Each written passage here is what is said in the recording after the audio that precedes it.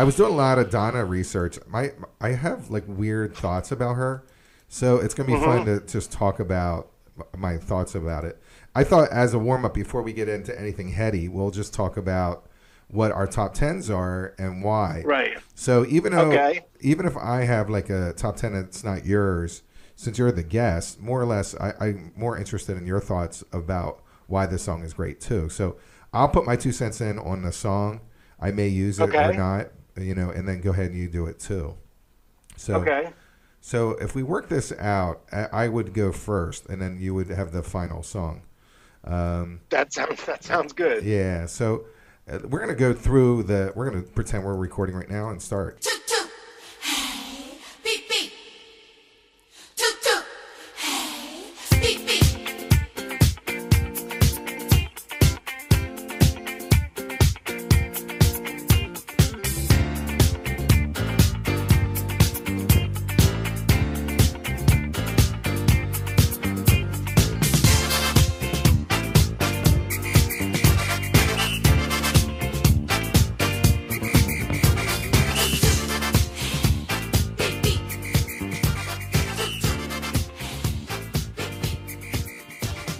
Welcome to another edition of Something Came from Baltimore. I'm your host, Tom Gowker. Tonight we have Roy Delamar on the phone, and we are chatting about the disco diva of all times, Donna Summer.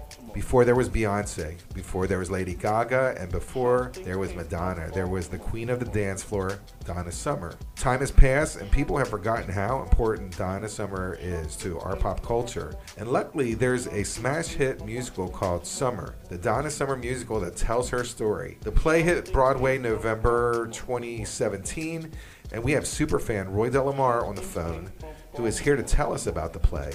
He's going to do his countdown of the top 10 Donna Summer songs of all time, and he's going to chat about his favorite album of hers and give us Donna Summer history. Not all Donna Summer history has been glitter and disco balls. There's a lot of gray areas in her past, and we will get to all of that. This show is called I Love Donna Summer Show with guest Roy Delamar. Roy Delamar, welcome to Something Came from Baltimore. Well, hey, thanks, Tom. Thanks for having me, and greetings from Philadelphia, just up 95. It's great to be here and talking about one of my all-time favorite performers, Donna Summer.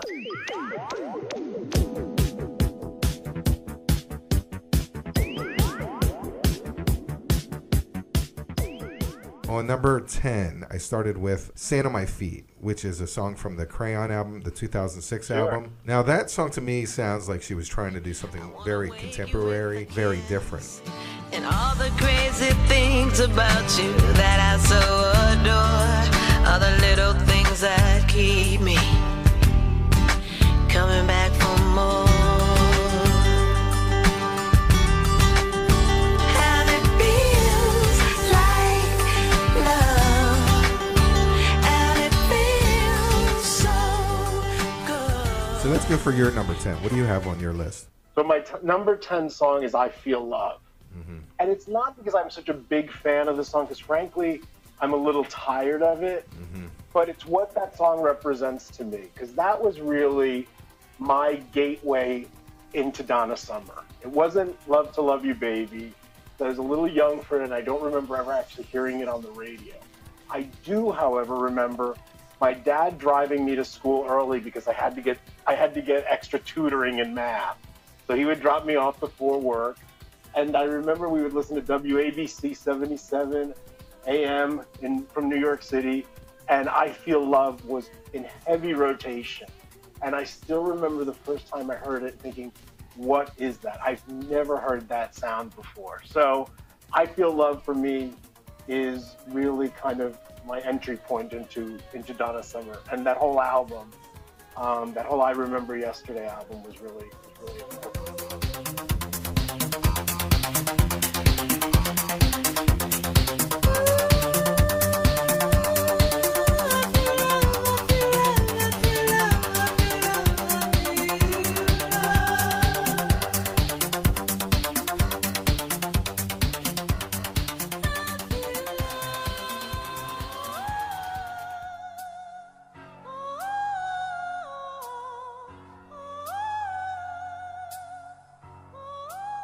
So my number 9 is an album track from Bad Girls, and it's "There Will Always Be You." Hold on, I said that wrong. "There Will Always Be a You," and I felt that this is where Donna went wrong. And my thoughts for Bad Girls is that they had the hits. They had Hot Stuff, Bad Girl. They had Walk Away. And then there was this ballads, like very similar to, Broadway showish kind of things. They were really, really stretching out what her voice can do. And she has a fantastic voice. So I felt that she should have went in that vein in the 80s and had a fantastic career, because when you can sing, you can sing.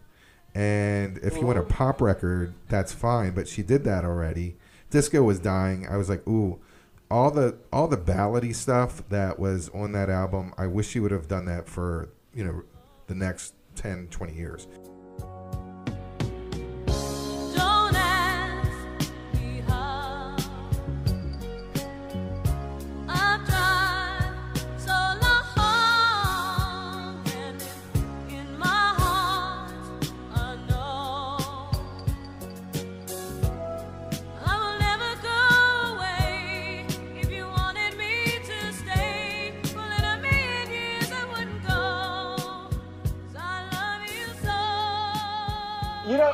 It's a good point. It's an interesting point. I thought that Bad Girls in general, I can appreciate it for the accomplishment it was. Because I really think that was her at the height of her popularity and her power. And I think what she did at that moment was really good. It was a really interesting, unique album.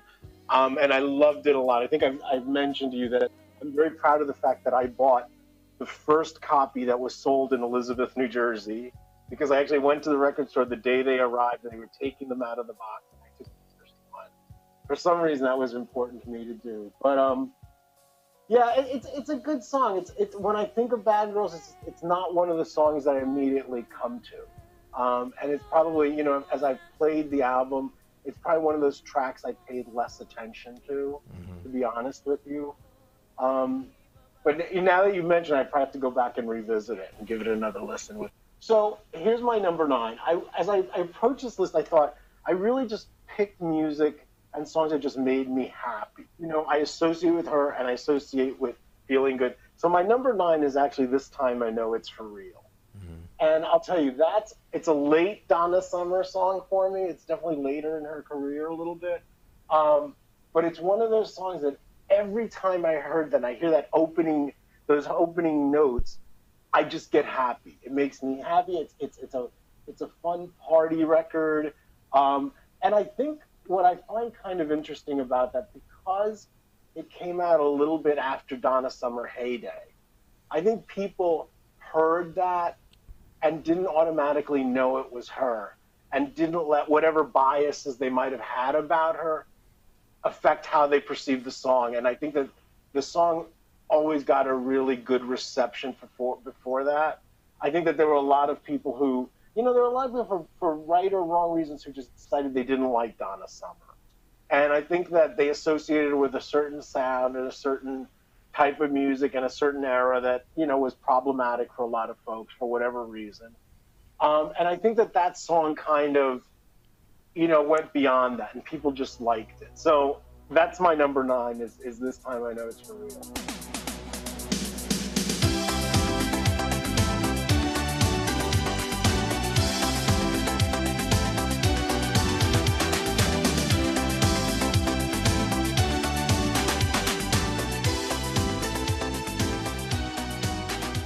Yeah, as a pop song, it is very sharp.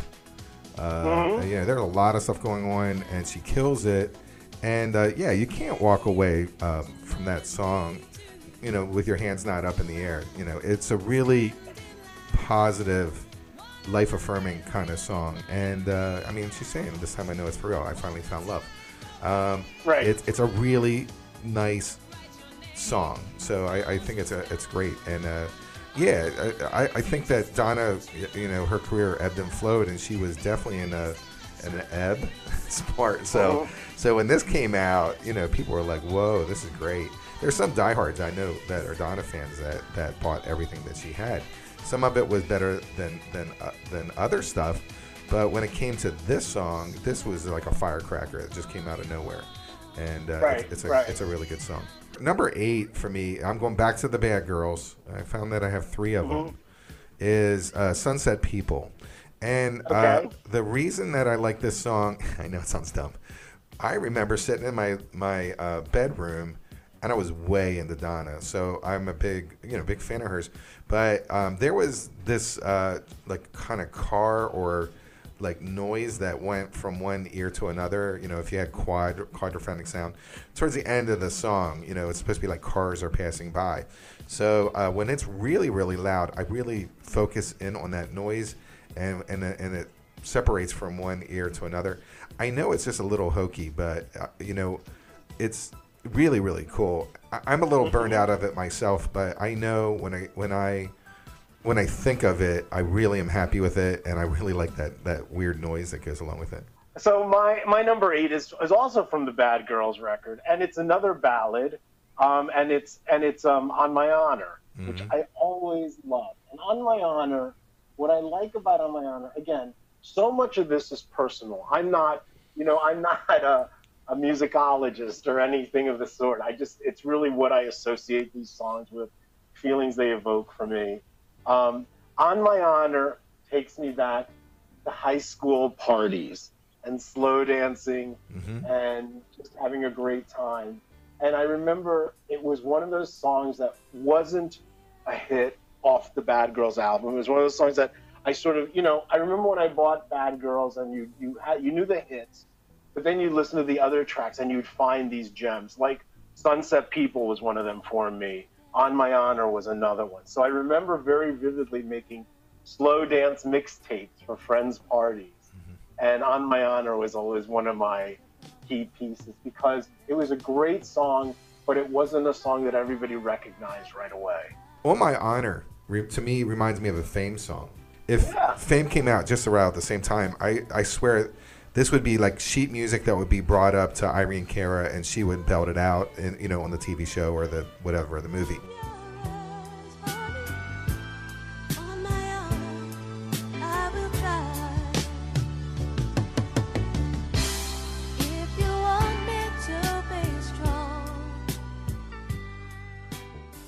All right, so number 7 for me is from a Love Trilogy album. It's that 1976 album side, Try Me, I Know We Can Make It. If we try.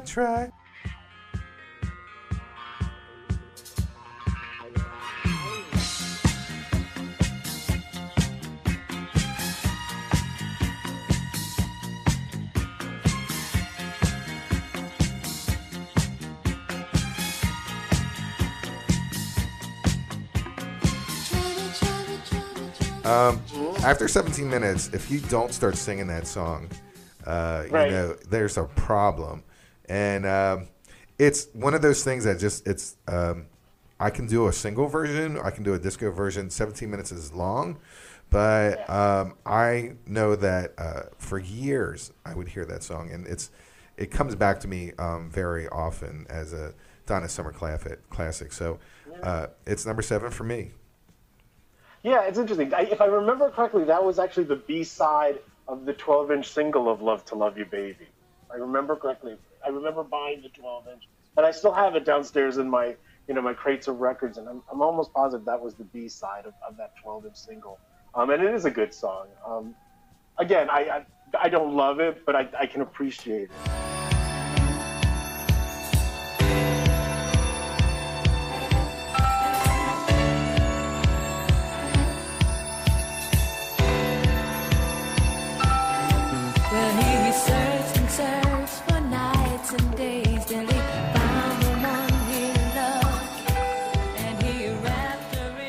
So my number 7 is a song, is the song I Love You. And I loved that song from the very, very first time I heard it. Because by that point, I was pretty hard into Donna Summer. And I was really just loving what she did. And I just thought, I Love You had this beautiful romance to it. The lyrics were sweet.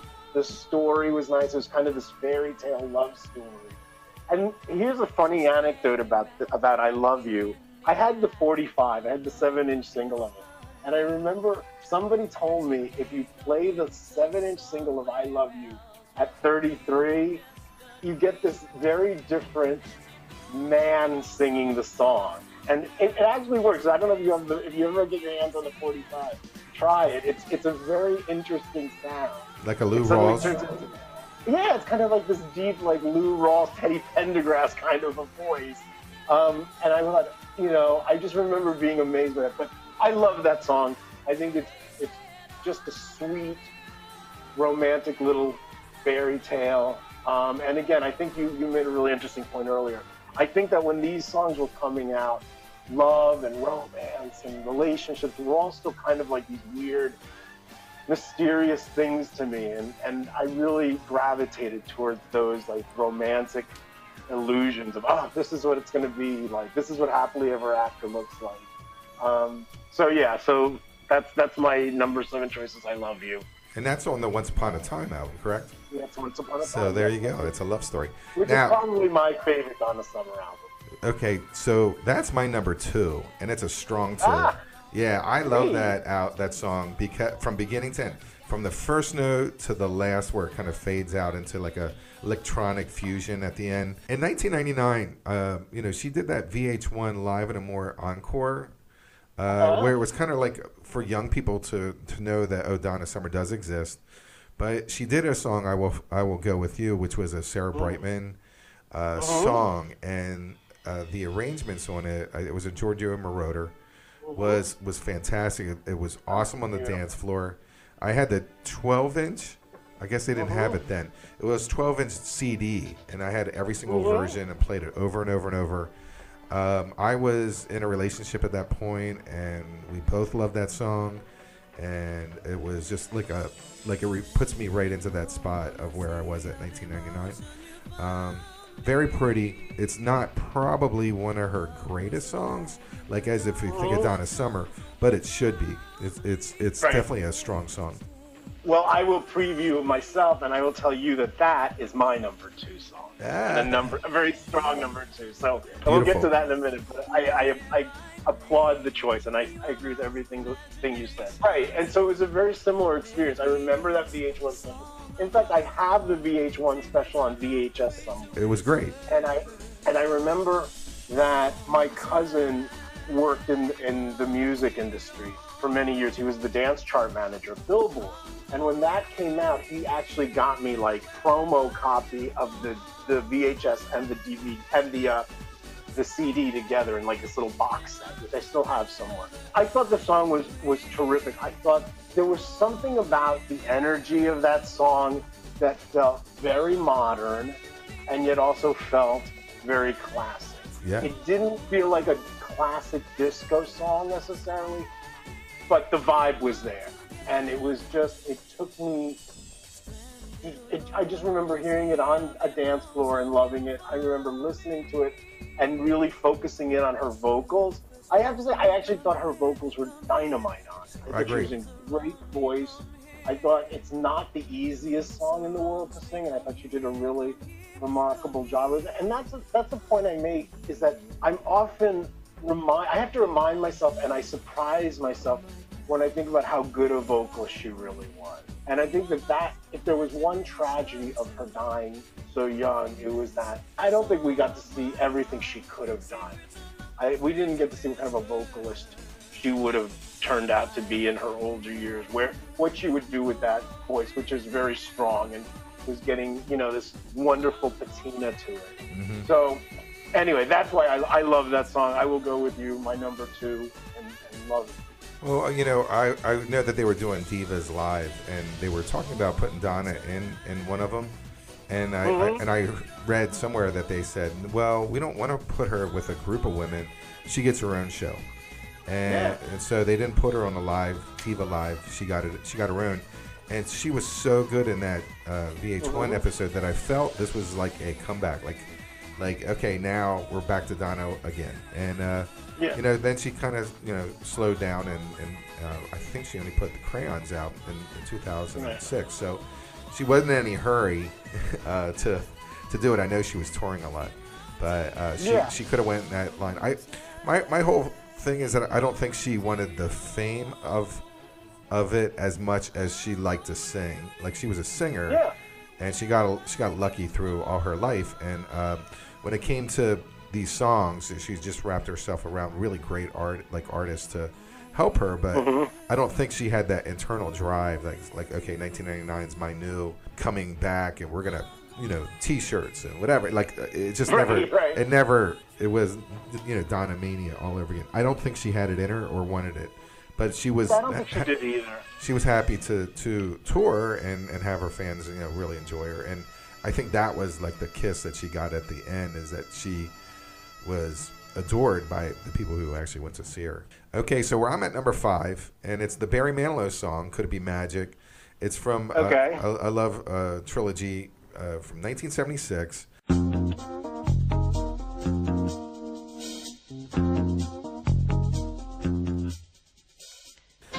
It was weird because I swear that song came out in 1974 or 1975. So the song was really, really fresh. It was a big, big hit for Barry Manilow. And for her to turn it into a disco hit, I was like, okay, Donna, I think this is not a good idea. However, it's such a good song. So it's a great song. I think I like her version. Obviously, I like her version more than his. And I am totally fine with it being number 5 on my countdown. Alrighty, so let me play a little catch up here because I jumped ahead a little bit. My number 3 is "Could It Be Magic," and I agree with everything you said. It's probably, you know, if I had 10 records that I could take to a desert island, it would definitely be one of the last to be cut away. I just think it's a perfect, beautiful song, and I agree with everything you said about it. Let me just backtrack a little bit, Scope. So my number 6, I'm breaking company with you a little bit. I didn't do that's 6. Fine. Yeah, I don't think so. Did you? I can't well, remember. my number. So wait. What is your so 6? my 6 is I'm parting company with you a little bit because you said you didn't care for this song. I'd really love it. It's "No More Tears," the Donna Summer Barbra Streisand duet. I thought it was terrific. I thought she held her own beautifully. I think that Barbra Streisand is such a vocalist and such a performer and such, you know, a legend that I think that anybody who's willing to go in the ring with her, if you will, with a disco credit. song, yeah. With a disco song, yeah. You know, and it's funny because I don't know if you've ever heard the story of how that song came to be, but that song, I heard that Barbra Streisand went to her son and said, "Who would you like me to record with?" Because I guess he had said, "You record all these songs that I'm not listening to." And he told her he wanted her to record with Donna Summer. And that was the genesis of that. So that's what I've heard. Who knows if it's true or not? If you can get, you know, maybe you can get Barbra Streisand on the phone and ask her. But however it happened, I think it's just a terrific song. It's one of those songs that I bought the 12-inch right out of the gate. I never had the 7-inch with it. So to me, whenever I hear the radio edit, it really feels anemic to me. Like, I really want the whole long version of it, because I really think that's how that song was meant to be heard.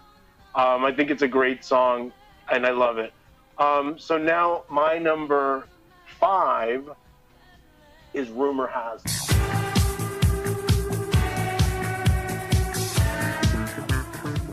which is a song I've always liked a lot. For some reason, I always link "Rumor Has It" and "Could It Be Magic." Mm-hmm. For some reason, the songs connect in my head, probably because they're about the same era. I probably heard them around the same time. I just really like it. "Rumor Has It" was one of the songs that didn't get as much play as some of her other singles, but I always enjoyed it. Whenever I would hear it out, I would really have fun with it. Whenever it would come on, like a shuffle playlist, I was always like, oh, this is a really nice surprise. And I think that song just kept coming up. I mean, as I was doing, as I said, I came up with this list of like 40 songs. and as I kept cutting away, I just could not cut that song away. So that's my number 5. No, it's up there. Rumor has it is not a radio hit, but it's a club hit. It's well produced and it has a lot of things going on with it, I guess I want to say. But you're right. I agree. It's great, and you're not going to hear it on like an oldie station of anything at this point. No, but it'll never be in a greatest hits collection. Yeah, and that's weird because it was a big hit. Yeah. It's like, wait a minute, that was a big hit. It's a club hit. All right, so if I screwed up my numbers, we're at 4? We're at 4. Okay. So 4 for me is cheating because Donna had passed by then. It's a remix album that had really mixed reviews and mixed quality of the remixes, but was a really great concept. It was called Love to Love You, Donna. Love to Love You, Donna. Mm-hmm. It came out in 2013, and the opening track is a Chris Cox and Giorgio Moroder remix of Love to Love You remix. And this song is awesome, and it works on the dance floor at any time.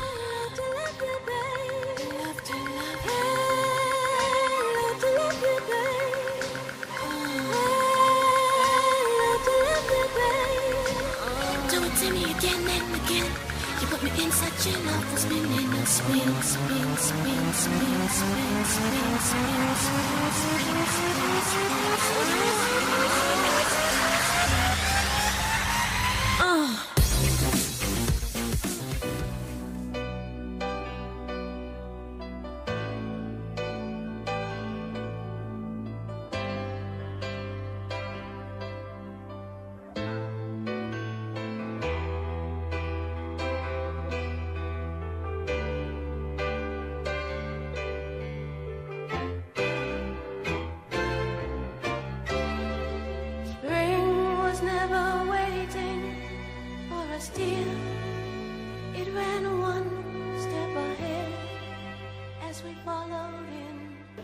So my number 4, ironically, is also a very long track. And it's actually a compilation of several tracks. I have a feeling this is going to show up on your list as well. But mine is the MacArthur Park Suite from Live and More. What? Which is my number 4. Okay. And it's funny because I broke out MacArthur Park and Heaven Knows. Because I think they're just such good songs that they deserve to stand on their own. But I ended up going with the MacArthur Park Suite because it gave me 2 for the price of 1. I could get both of those songs on my list and not have to use 2 slots. I also think it was just so well executed. It's so good. It's seamless.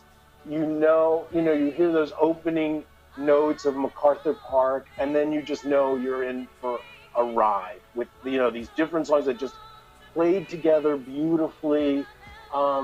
It never gets tired. It's really as much a feat of incredibly good engineering as it is anything else. It was just so well done.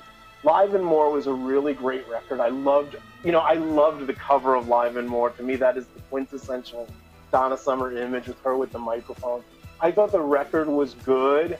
I thought the MacArthur Park Suite was just like nothing I'd ever heard before.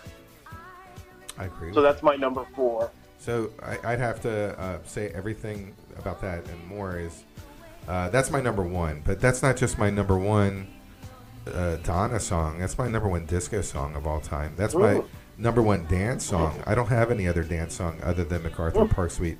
And I agree with you, and I feel it's epic in its execution.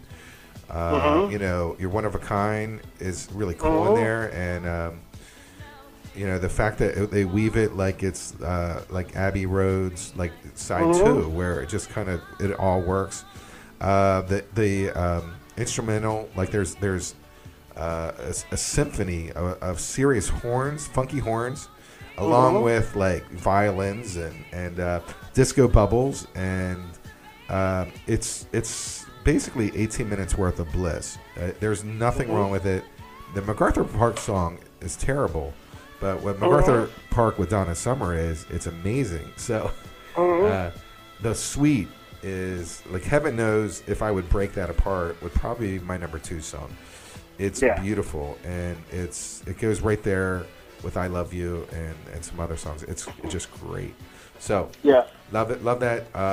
If anyone wanted to say what is disco, I would pull this song out and say, sit there, listen, and you'll get all your answers there.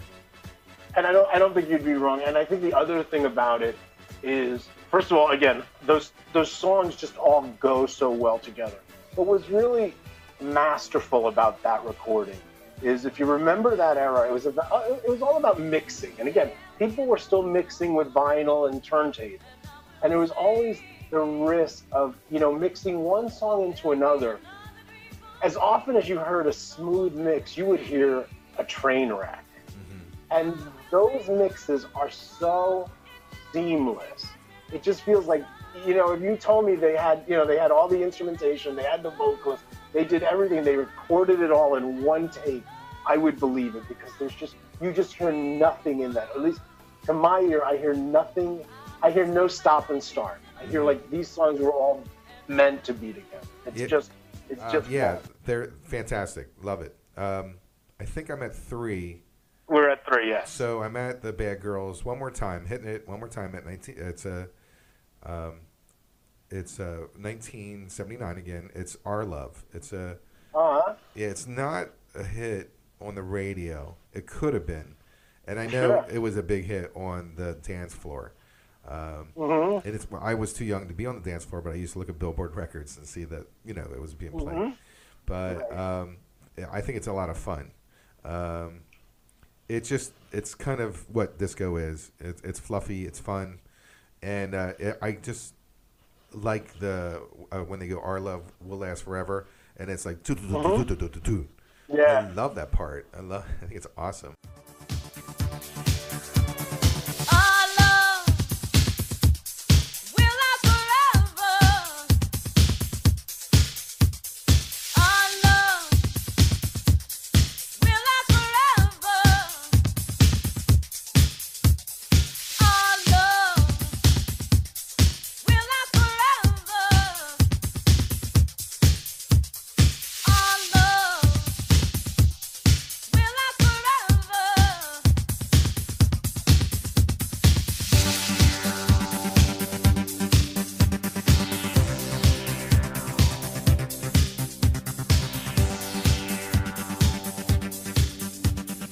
little kind of like machine gunny kind of thing. No, I get it.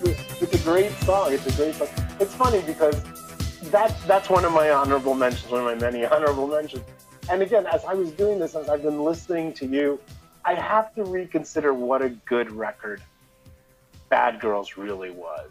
I mean, I'm glad it had the success it had, and I think that it still hangs together well. Just listening to the variety of the songs we've been talking about, including Our Love, you know, that record really was just as close to perfect for that time as you can get.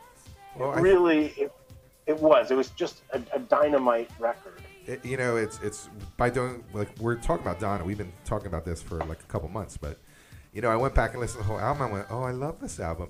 And I think what happened was with Alive and More, she was mine, but with Bad Girls, she was the world. So, but that breakthrough album is like you know what it does for their career. You're happy for them; they deserve it. But at the same time, you're just sort of like, oh man. Now the whole world's in on. Now everyone's into Donna too, and that pisses me off. So, in some ways, this is a really, really good album. I'm really, really proud of it, and I'm gonna, throw it back in regular rotation now because I found it again. So mine have been named. So what was your number 3? My number 3 we've already talked about was "Could It Be Magic." Okay. Just a song I love, love, love. And my number 2 was "I Love You." Okay. Okay. No, your and my 1? number 2, my number 2 is "I Will Go With You." Okay, we got that. And what was your? My number 1 is "MacArthur Park Suite." I guess we're unveiling your number 1. I guess so. Oh wow, so, it's a big build-up. Yeah, it is. And again, to me, this is the quintessential Donna Summer song, and it's my number 1. And it's there's this corner of my heart that will always belong to this song. And that is "Last Dance."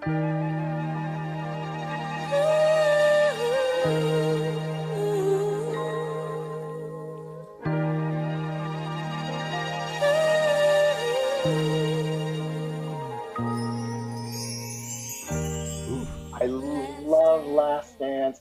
I know it's become a wedding, playlist cliche. I get it. I know everybody knows that it was a big hit. It was a chart single. It was everything.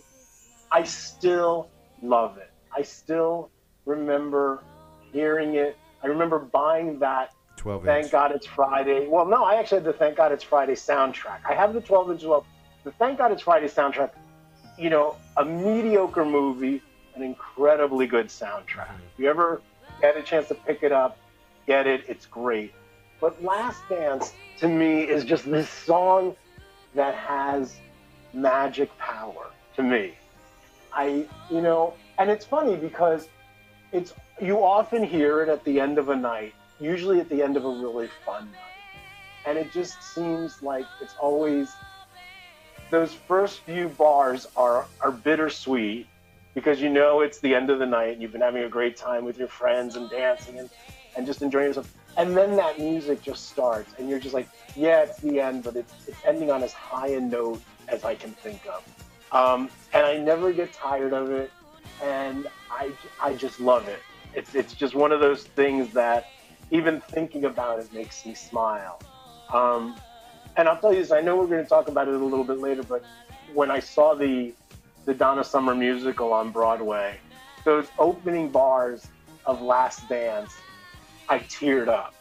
It was that emotional for me. Just and we'll get into that more, but I just realized that song is kind of the height of my Donna Summer mania, and it will always just be a very, very special song for me.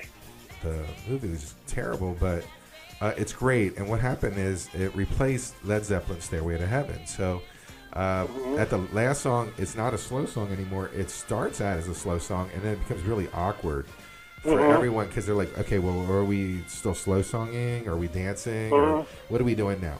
So right. It's funny. It deserves to be the last song because it should have a little closeness and then a little celebration at the end instead of just that. That Led Zeppelin song is just a little too journey. Last Dance is the perfect last song of the night.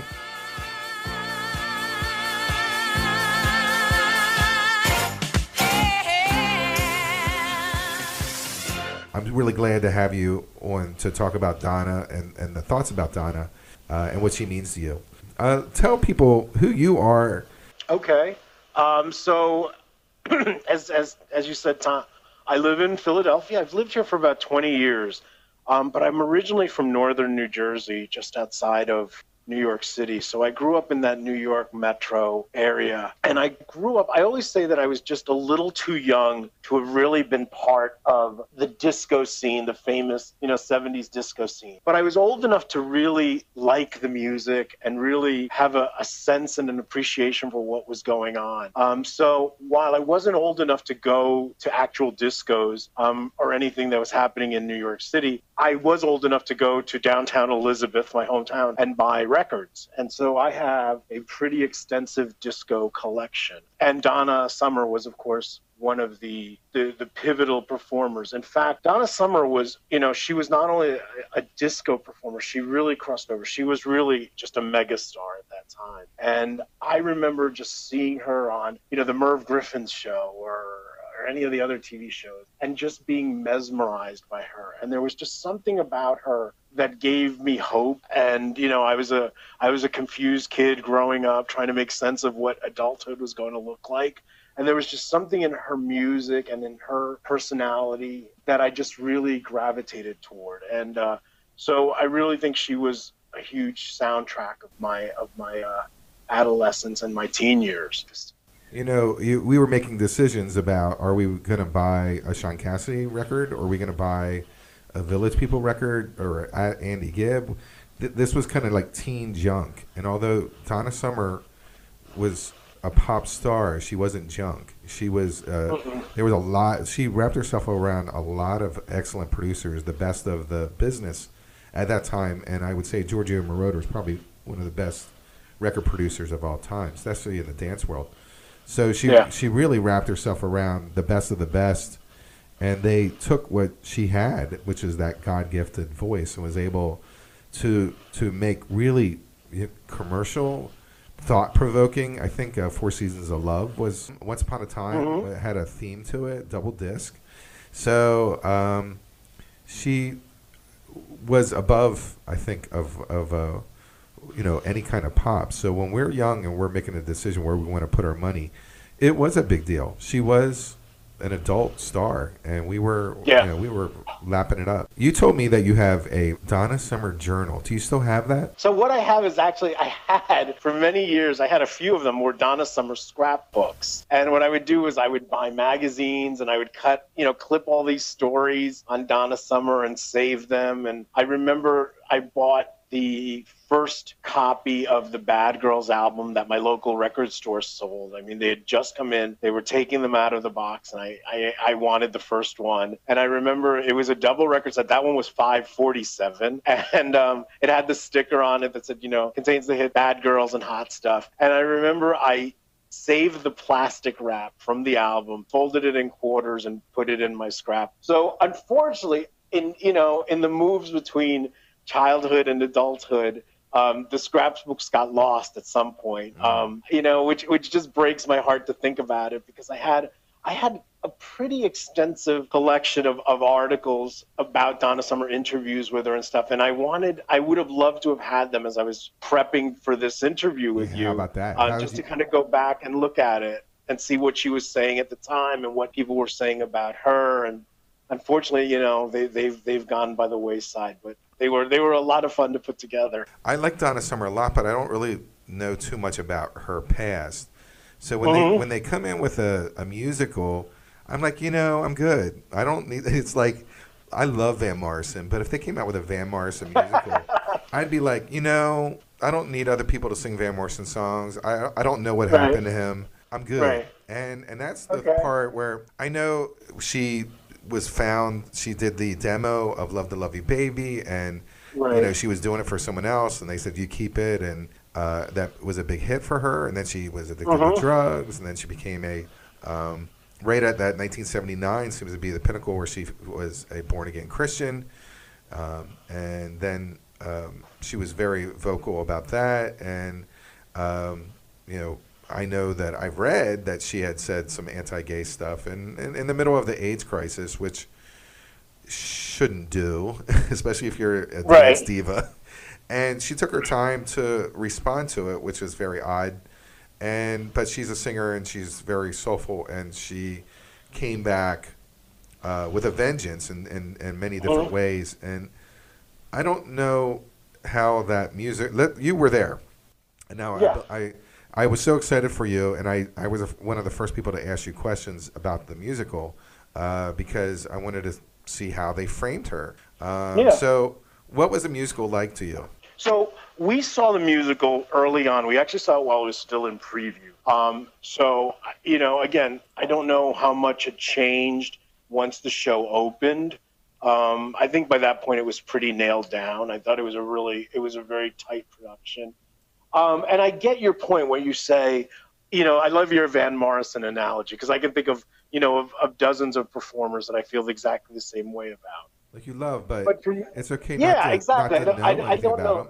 them. Now, I think with Donna Summer, I think part of it is she's one of those performers that if I see something from her, I just feel like I want to support her. Mm-hmm. So that's part of it. Plus, the fact that she died as young as she did, and as surprisingly as she did, I was just stunned when she passed away.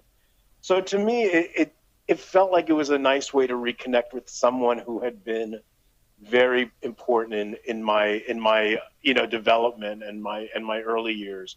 I thought the musical was very well done. I thought the music choice was great. I mean, they really included a lot of good stuff. And actually, it's one of those things where if you were the casual Donna Summer fan and you saw the musical, it would really surprise you just how many records she had that you recognize, and just how many, songs in different eras and of different styles that she had. So the other thing about the musical was that I am a fan, but again, I was never like a fanatical fan. I mean, I didn't follow her around. I was well into my adult years when I finally saw her in concert. She wasn't a concert performer to me. She was records. But it was, so for me, the musical, I knew quite a bit of her history. I didn't know it all.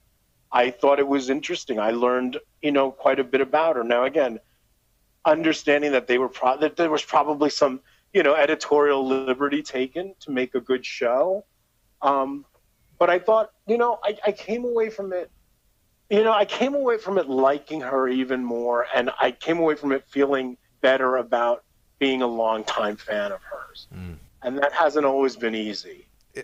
Let me see. I don't want to get I'm angry with Donna Summer, and I'll tell you, we talked before about it, and I'm more angrier than you are. However, this is what I think the story should have been. She was a really good singer. She got lucky. She was at the right place at the right time. She got swept into that whole 70s thing. She was with the people who really cared about her, was able to really, like Giorgio Moroder and Casablanca, they were able to really, feature her as an artist, and emotionally and personally, she wasn't really, there wasn't much going on. I don't think too many people, really cared about Donna Summer's favorite color. So there wasn't anything going on. Bad Girls blew up, and she was the queen of disco.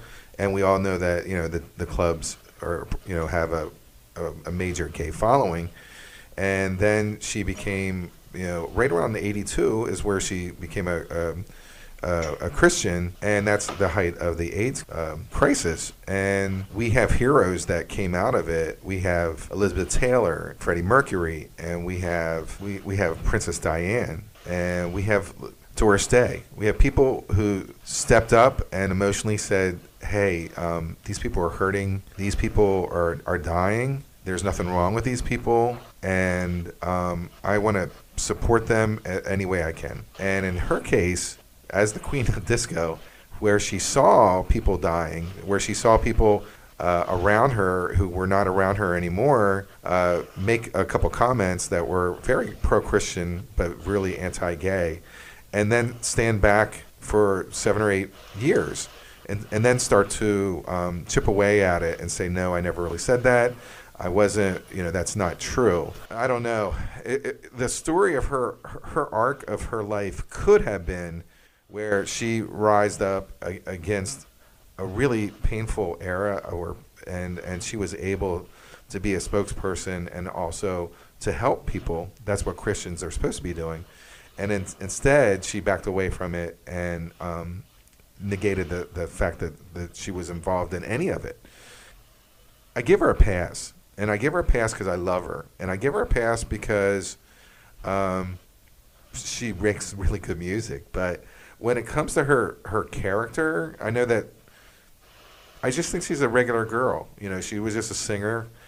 She could have made the choice to be a spokesman. She could have saved lives. She could have raised money. She could have turn that whole scandal around, and instead she didn't. So that's to me would be her musical. And I know that time passes and people forget that she was boycotted because it was real. And we're in an age where things are not real anymore, or things that could be whitewashed. And in her case, she looked at her fan base and said, I'm not really interested in you, and I know that you may be dying. I don't really care. And I know that's kind of rough, but that's kind of how I take it. Well, listen, all your points are fair, and they're points that I've wrestled with myself. And in fact, I thought a lot about this when you first recommended, or you first suggested we do this. And I knew it would come up, and I don't have a satisfactory answer. I don't. I can't. Well, that was her can't decision. defend her. Yeah, and I can't defend her because I don't know what actually transpired. I don't know what happened. I don't know. Listen, you're right. She had a platform. she could have made a difference. So could lots of other people who Sure. didn't. Doesn't make it right. I'm just saying. I think that for me, how I reconcile it is, again, my relationship with Donna Summer, if you will, and I chuckle saying that, was a very personal thing. It was very much she was very pivotal at a very important point in my life.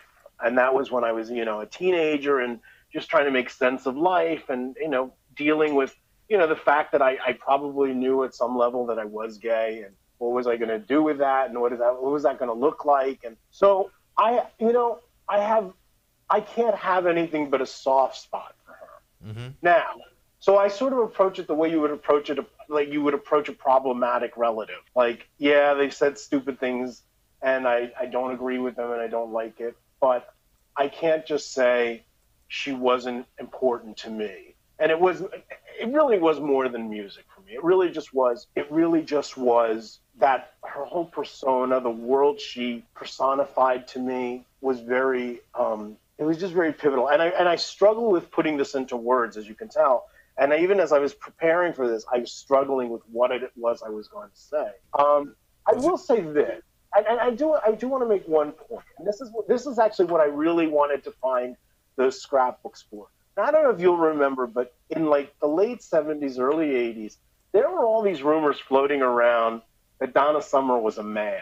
And I don't know if you remember that. Oh, I do. I remember they had like Rod Stewart and Elton John were together. Yeah, I mean, there were all those rumors. And again, I think we're pretty safe in saying she wasn't a man. But again, I don't know that for a fact. I'm pretty sure she wasn't, but I think that she got attacked with rumors early on in her career, and this was probably pre-Bad Girls. This was probably when she was still Crest. But I remember I had an issue of, it was Jet magazine, and she was on the cover, and she talked about how hurtful that rumor was to her inside the article. And I was hoping I could find these scrapbooks so I could reread that article. Mm-hmm.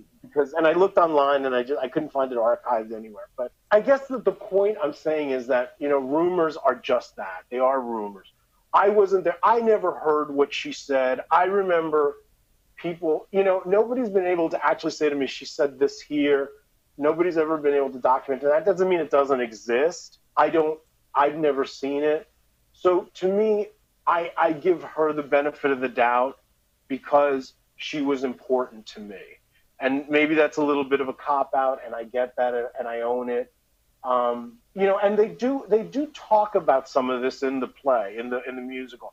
I don't remember, and it's funny, I don't want to get into it because I don't remember exactly how they handled. And I don't want to give incorrect information to your listeners. I'm sure if they go online and read the reviews of the show, they talk about it there. But I do remember thinking it was smart of them to address it in the musical, because just like this interview, I think not addressing it is such a big omission that it kind of takes away some of the power of the conversation. So again, I know that's not a very satisfactory position, but it's the one that I've come to for myself. She's a problematic relative who may have said something stupid, and I have to believe in my heart that she didn't really feel that way. So those are the stories we tell ourselves to get through life. I could see just a play about the Casablanca years, how crazy it was. Because I'm sure she experienced a lot of stuff that you would curl your hair, but or her rising above the disco to finding spirituality. There's some things that are really interesting, but by and large, since she wasn't really in the forefront talking about it, we're not aware of it. Just to back up, you were talking about the Christmas album. This is just Mistaken Identity came out in 1991. Christmas album came out 3 years later, in 1994. You got the live album, 1999, and then Crayons, 2008. So, in theory, she took almost 20 years to put out a brand new album. I mean, a Christmas album is brand new. So she definitely was enjoying, just touring when she wanted to, and enjoying her family and sitting back. So, more power to her. When Billboard ranks the disco artist of all time, she ranks number 6. She, believe it or not, Pet Shop Boys is in front of her. Madonna is number 1, Janet Jackson, Rihanna, and Beyonce. So she's in a really good crowd of artists. Right. Well, what's interesting about that is she's in a crowd of artists that at least are a decade after her. Yeah. So none of those folks would have existed if she hadn't come first. And I think that's a fair point to make. It's interesting to think about everything. She did do a lot of stuff. And I think that to the point about why she didn't put out more album or why it took so long between records, I think part of it was probably the industry was changing. There probably wasn't a lot of demand for her. Did she have a record label? Who knows? I mean, the art of putting out records at this point is so different. And it doesn't seem like it's a whole lot of fun anymore either. And maybe she was at the point where, like, look, I've got plenty of money. I can go out if I need money, I can go out and do like a tour. I can do a residency in Las Vegas for 6 weeks or something, and I'll be fine. I'm still getting money from my back catalog. I think that, I'd like to think it was her choice, but I don't know that either. Part of it may be she may have been dying to put out more music, and there just wasn't the vehicle with which to put it. So I don't know. I don't know. Again, so much of it is a mystery, and so much of it we just don't know. All right. Before we hang up, Roy, I want to first say thank you very much for joining Something Came from Baltimore. You never really explained as to maybe your career path that you're on, and I know I've seen you on TV. Are you able to share any of that? Yeah, I mean, my career path is probably not as interesting as you might think it is. I got out of school with a degree in advertising, and I worked in advertising for a little while, and I realized I really didn't like it. So I have a background in journalism. I was an editor at Parents Magazine for a while. I was an editor of a weekly newspaper in Chicago. And then I came to Philadelphia about 20 years ago, and I worked at a national nonprofit for a while.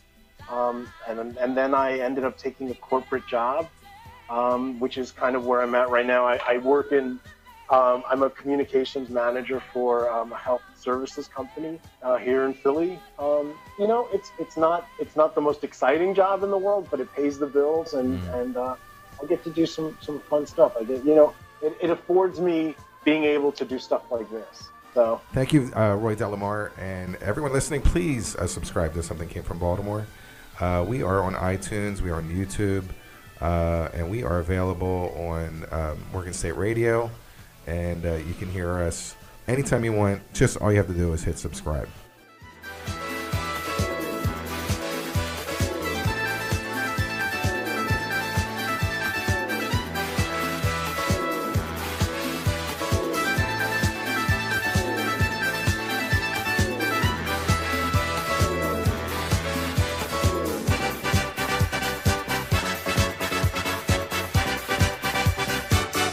Something came from Baltimore.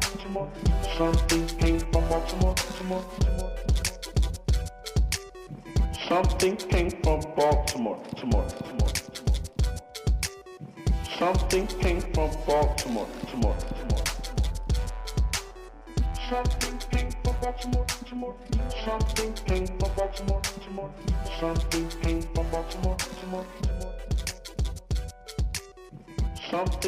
from Baltimore. Something came from Baltimore. Something came from Baltimore. Something came from Baltimore. Something came from Baltimore. Something came from Baltimore. Something came from Baltimore.